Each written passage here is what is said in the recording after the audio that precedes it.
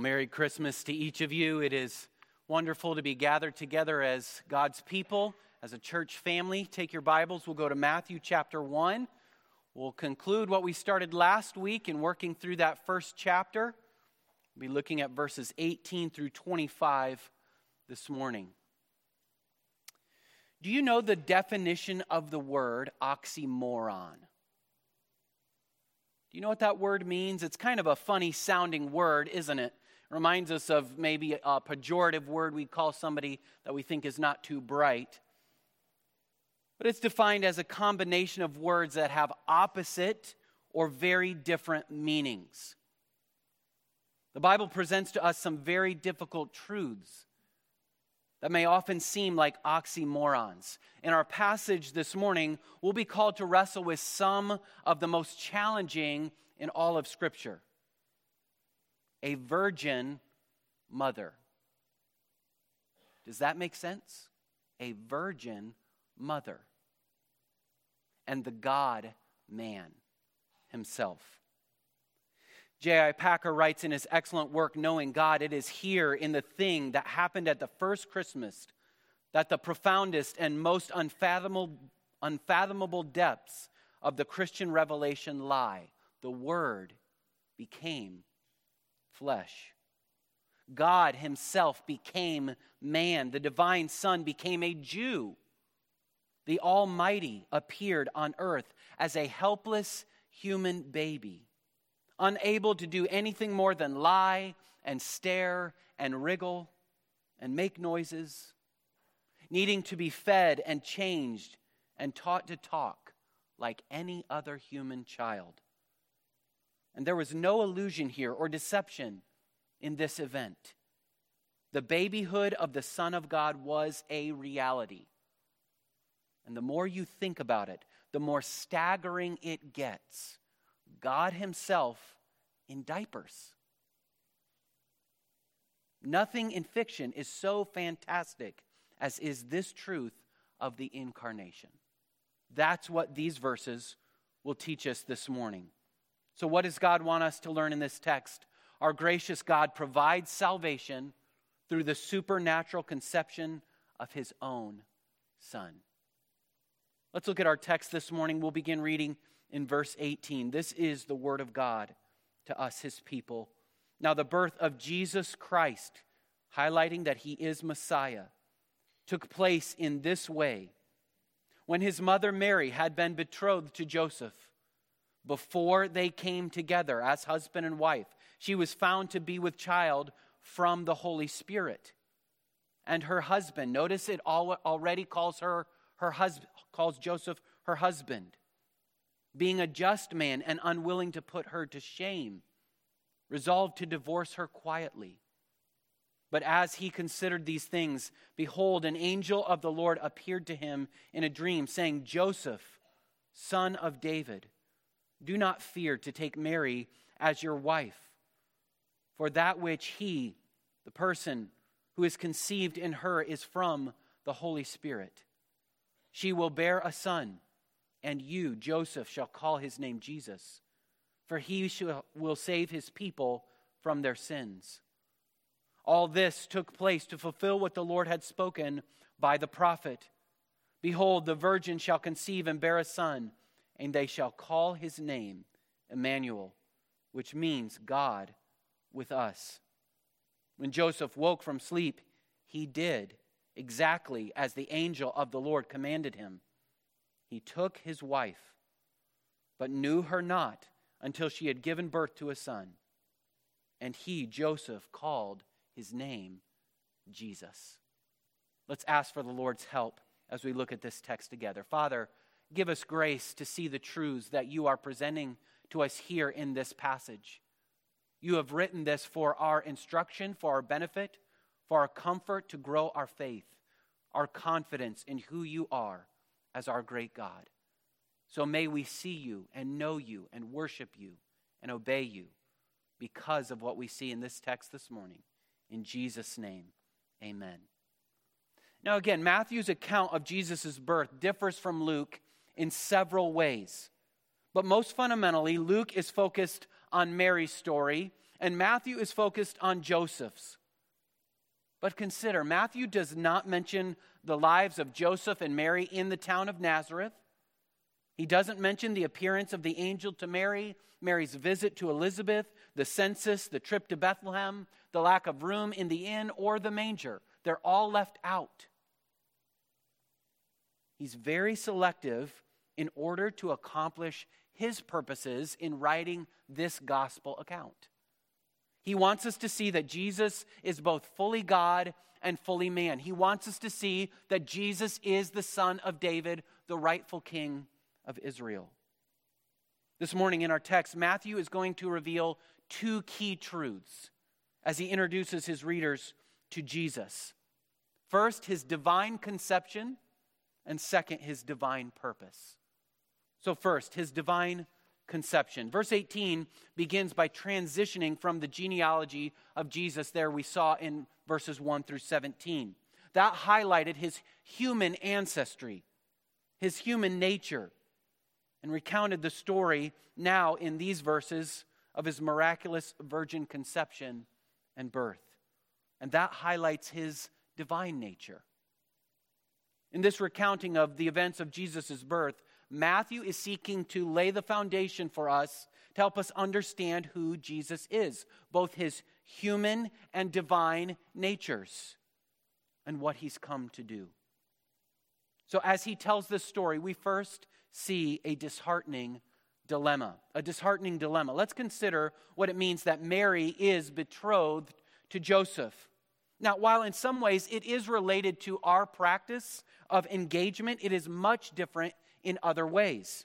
In our day, if an engagement is to be broken, the woman would likely give back the ring and tell her fiancé that she no longer wishes to marry him. But in the first century, betrothal was much more binding. This was a premarital contract. It had been entered into before witnesses and could only be broken by a formal process.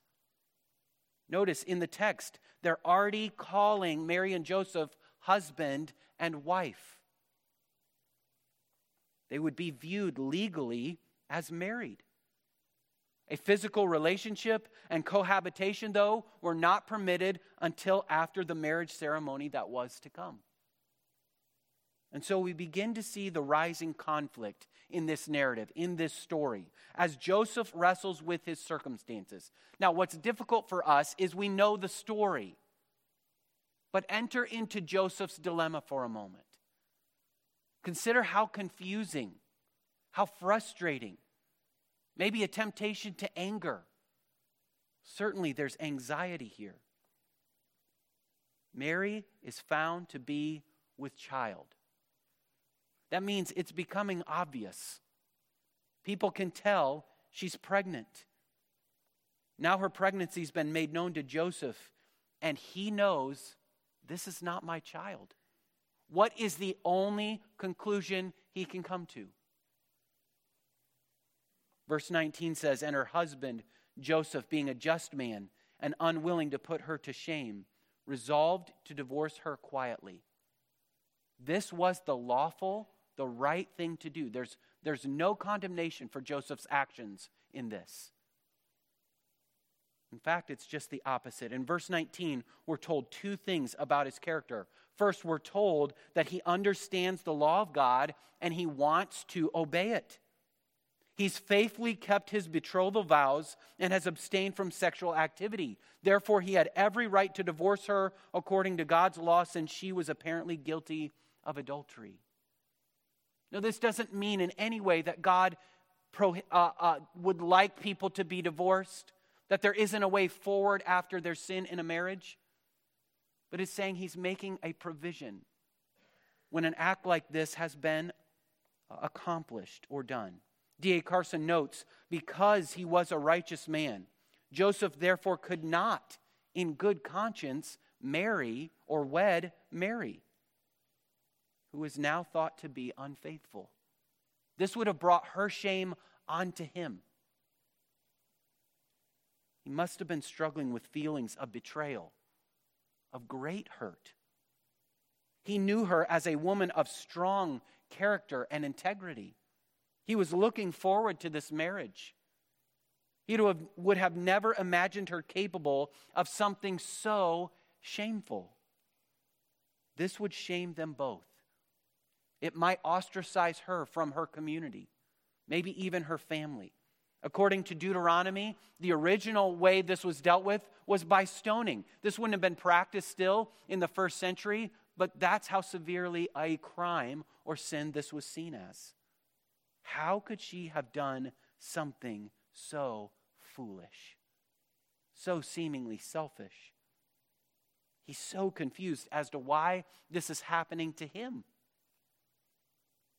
It would soon be assumed by his own actions that he has either illegitimately fathered this child or that she was promiscuous and had cheated on him.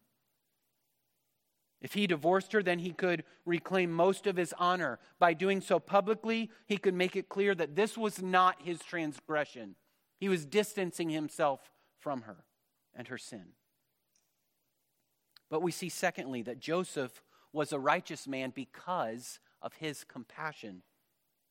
He didn't want to subject her to public shame and ridicule. And the Old Testament law provided a second way, a more private way, to secure this divorce. It would be done again in the presence of just two witnesses. He would give her a bill of divorce that was to be signed by all parties. And Joseph said, I will go that route in compassion.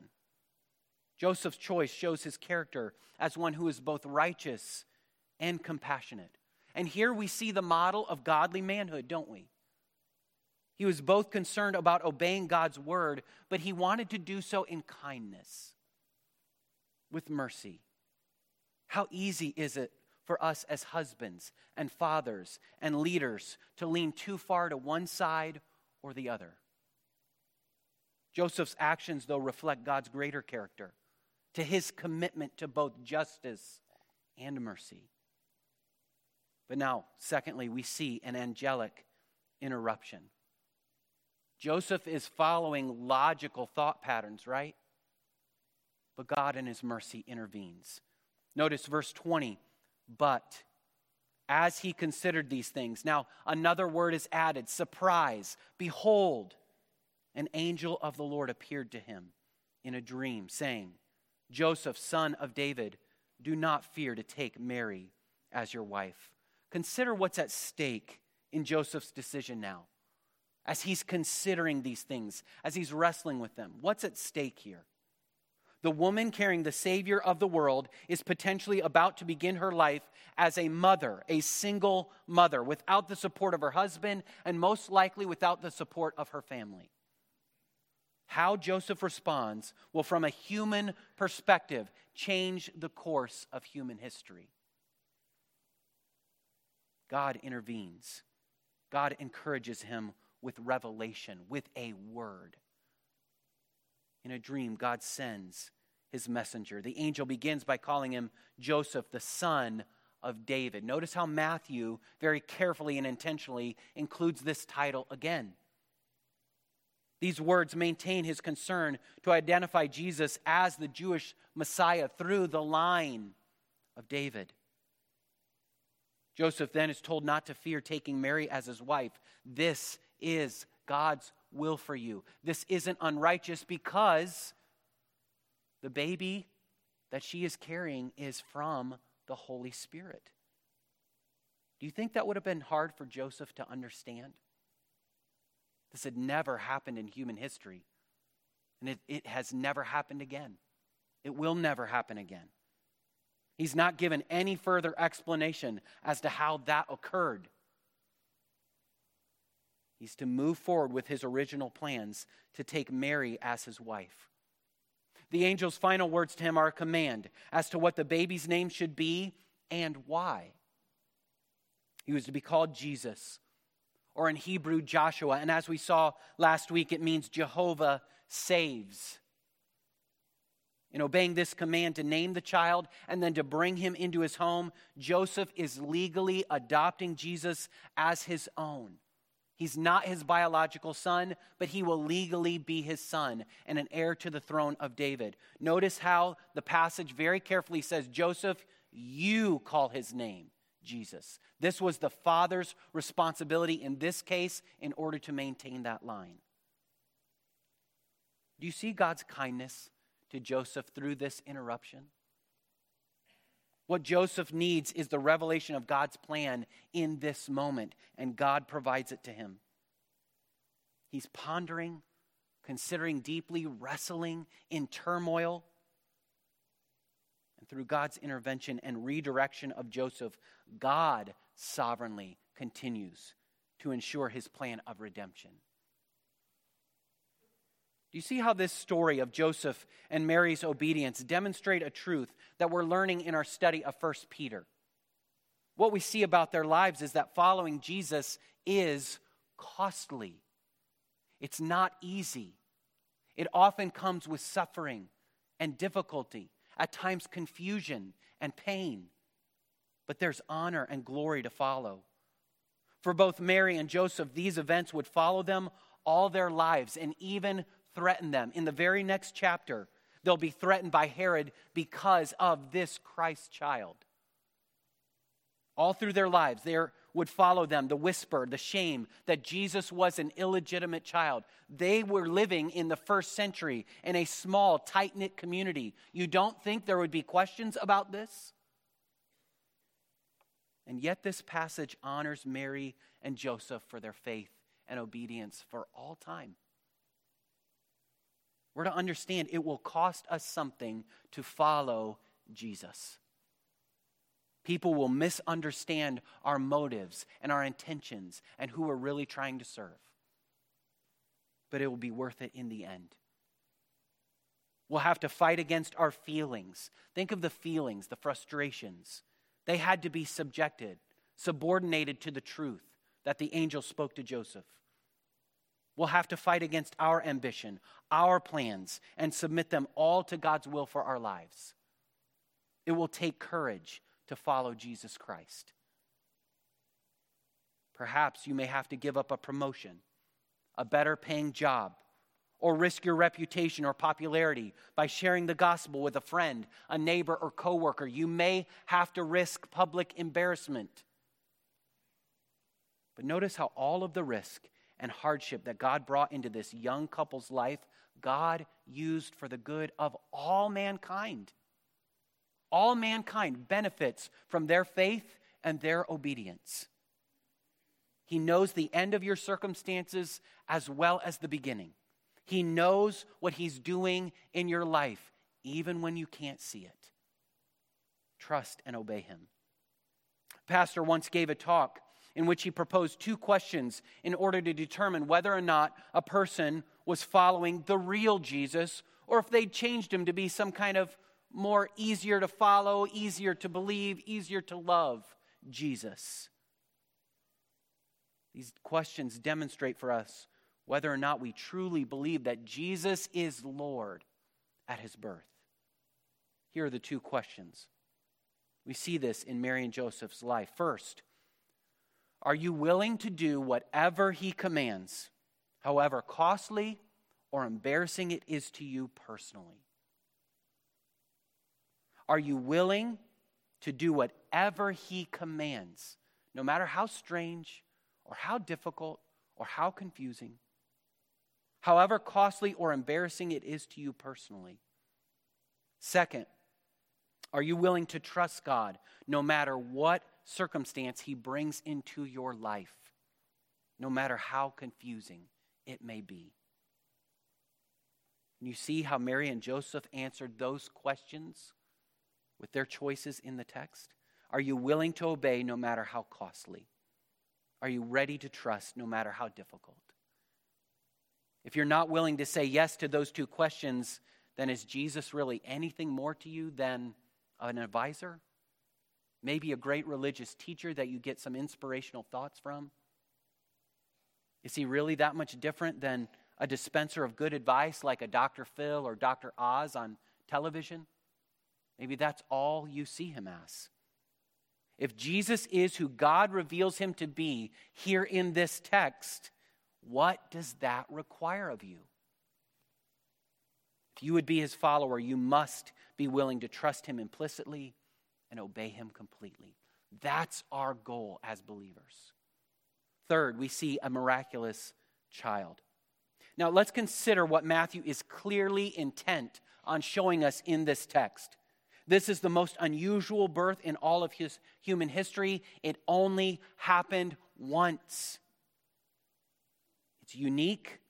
It's supernatural. I want you to show you that this is Matthew's burden in the text. So look back in the text. Matthew provides 7 indicators that Jesus' birth is uniquely divine. So go back to verse 18. Notice that phrase, before they came together.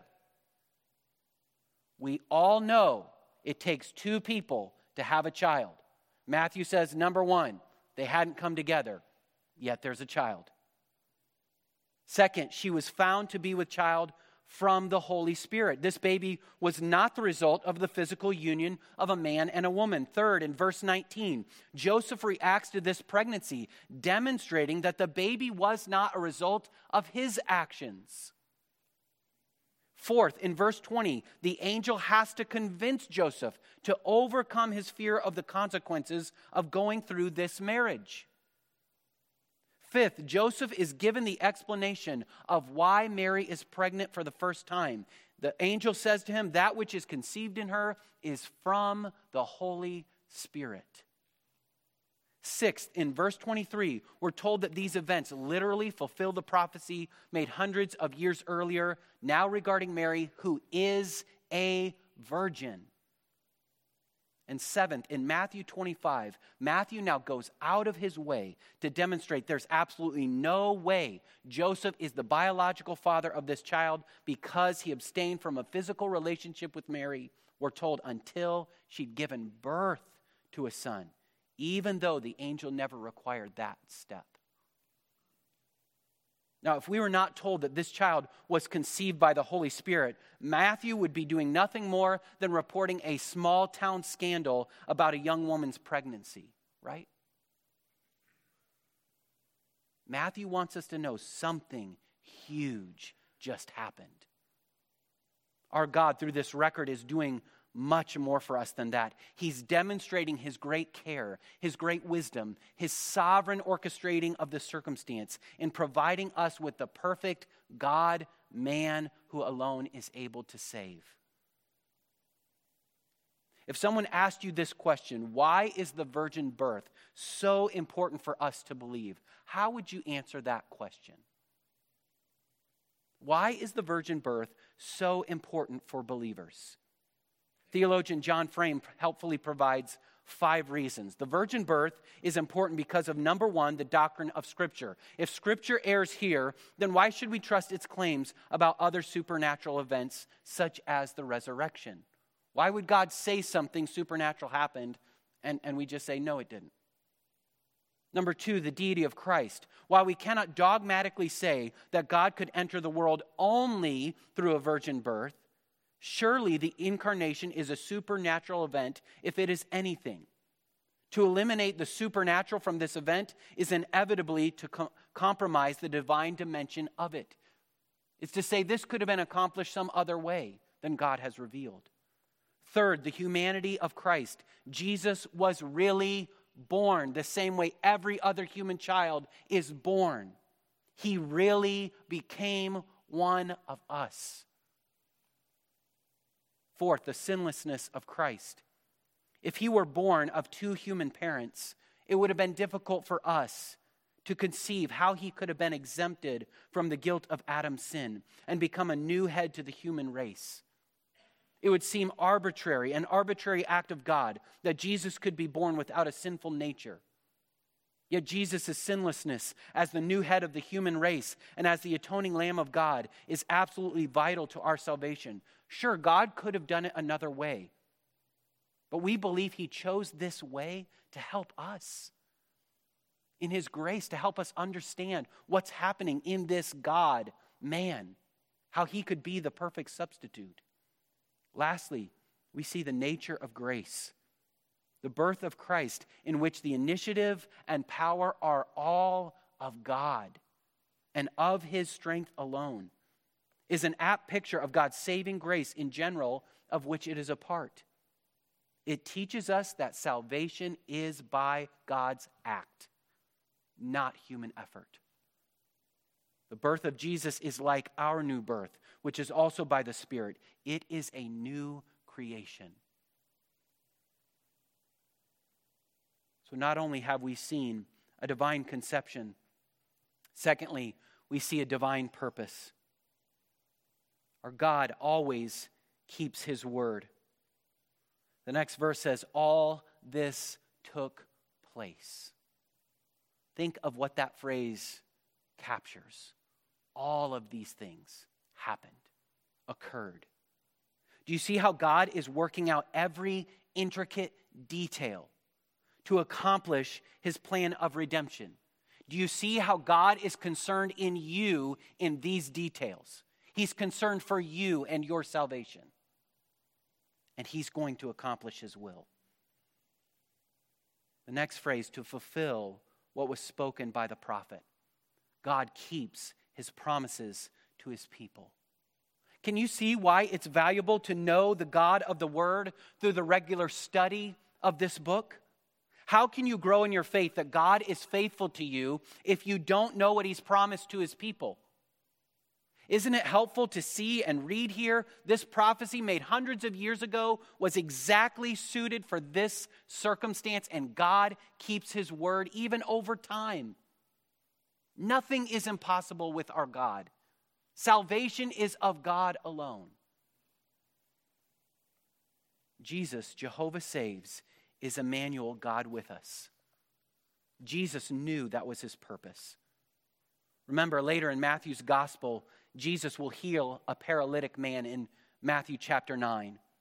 In verse 2, we read, and behold, some people brought to him a paralytic lying on a bed. And when Jesus saw their faith, he said to the paralytic, take heart, my son, your sins are forgiven. And behold, some of the scribes said to themselves, this man is blaspheming.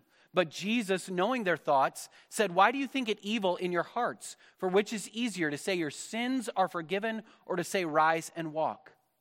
But that you may know that the Son of Man has authority on earth to forgive sins.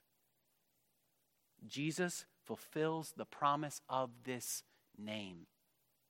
Jehovah saves by rescuing his people from their sins through his death on the cross. He came to save his people from their sins. He came to save a people, not just provide a possibility of salvation.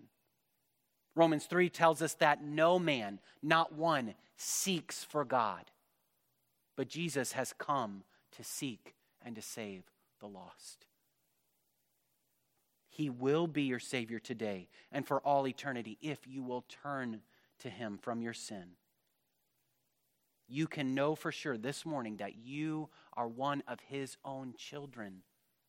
Not because of your wise choice, not because of the size of your faith or your Godward sincerity, but because he has pursued and rescued you and you trust in him and his work alone. He will save his people from their sin. Second, our God has entered this world. Think of the beauty of this promise, this name. Emmanuel has come. Jesus is God with us. There's no greater blessing that we can conceive of or long for than that God's people would dwell in the presence of God himself. This is an impossibility with mankind. We saw all throughout the Old Testament history. As man, as sinners, we messed that up. God keeps trying to dwell with his people. With Adam in the garden, he wants to dwell with him. He walks and talks with him. But Adam sins, and God cannot be with him. God wants to walk and talk with the patriarchs, but they sin and reject his promises and go their own way and try to fulfill his word in their strength. He provides the tabernacle for the people of Israel. He provides the temple, but in their sins, that has to be abandoned, and the glory departs. And now God has come to tabernacle, to dwell with us in the flesh. In Matthew's gospel, he highlights God's presence with his people 3 specific times. First, here in the first chapter, again in chapter 18, where he promises to be in the midst of 2 or 3 gathered in his name, in that context, who are striving to preserve the purity of his church. And lastly, he tells his followers he will be with them to the end of the ages as they seek to make more disciples or followers of Christ. So consider the biblical weight of this theme from the beginning to the end. At the beginning, in a garden, God created man to be with him in his presence. The Word must be made flesh because of sin. At the end of time, though, we see this theme again accomplished because of Christ. Revelation 21:3 says God will finally restore all things. It says, and I heard a loud voice from the throne saying, behold, the dwelling place of God is with man. He will dwell with them, and they will be his people, and God himself will be with them as their God. Jesus is making all things new, and this name is the promise of all that is to come. This name is to be an incredible comfort to the people of God. Jesus, God in the flesh, has come to be with us and for us. Pastor and theologian Ligon Duncan has said, in nature we see God above us. We can see in creation that God is massive and powerful and the ruler of all creation.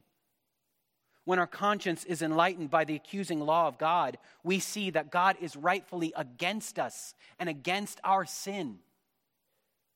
But in the incarnation, by God's grace, we see God with us and God for us.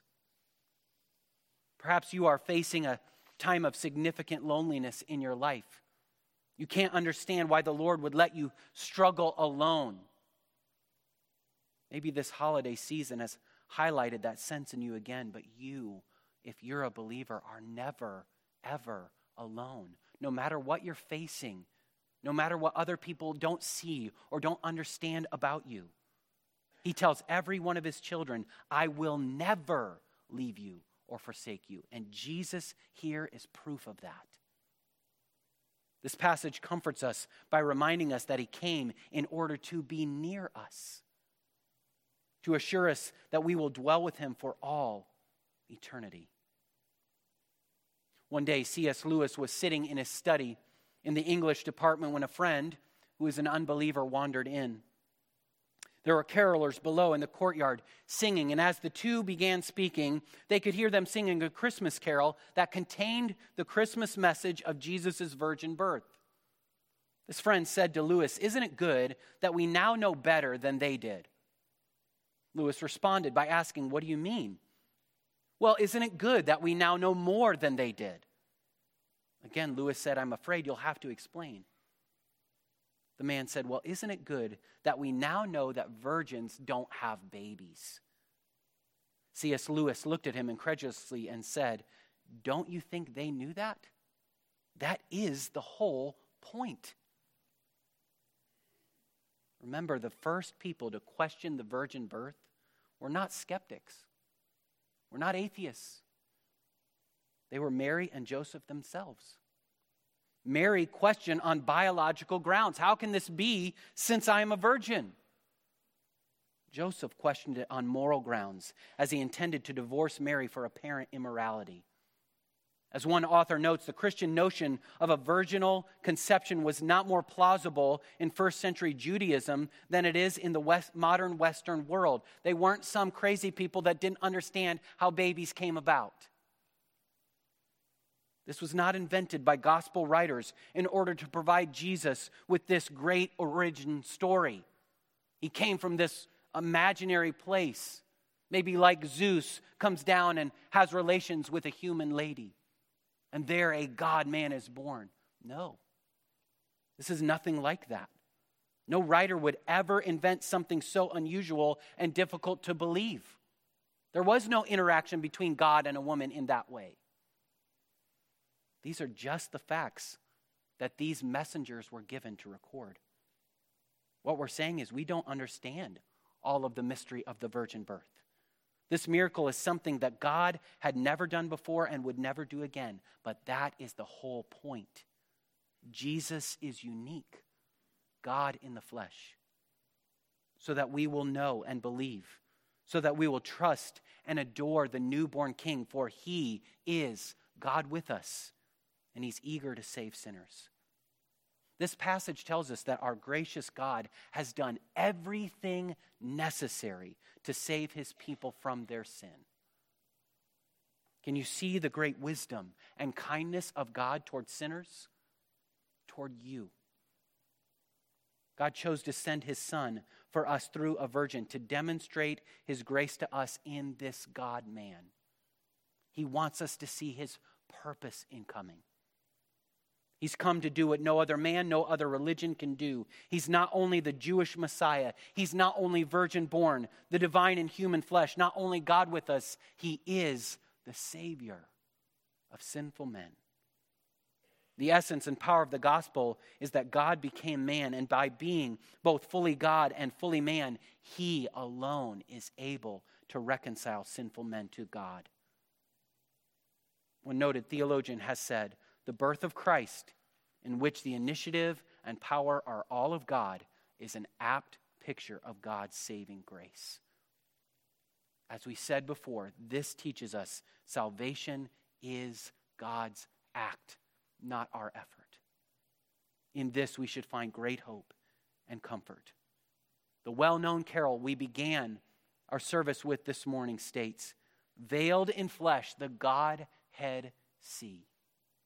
Hail the incarnate deity, pleased as a man with men to dwell, Jesus our Emmanuel.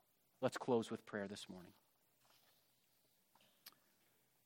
Gracious God, we rejoice in this message of the gospel that even as a helpless baby, even in recounting this story, you are telling us why you're here, why Christ came. To save a sinful people who have no ability in and of themselves to get anywhere near to God, who don't want to get near to God. As rebels and sinners, the only thing we bring to the relationship is rejection and our sin. And yet you draw near. You pursue sinners. You love people who do not love you. And so, Lord, now as your people, we love you because you first loved us. Help us to obey you. Help us to trust you. Help us to know that your plans are wise and good and trustworthy, even when we can't see the end from the beginning. Lord, help us to recognize your grace in working out every single tiny detail in bringing your Son into this world for the salvation from our sins. In Jesus' name we pray. Amen. So Pastor Jim referenced the first hymn that we sang, the first Christmas song that we sang. The last one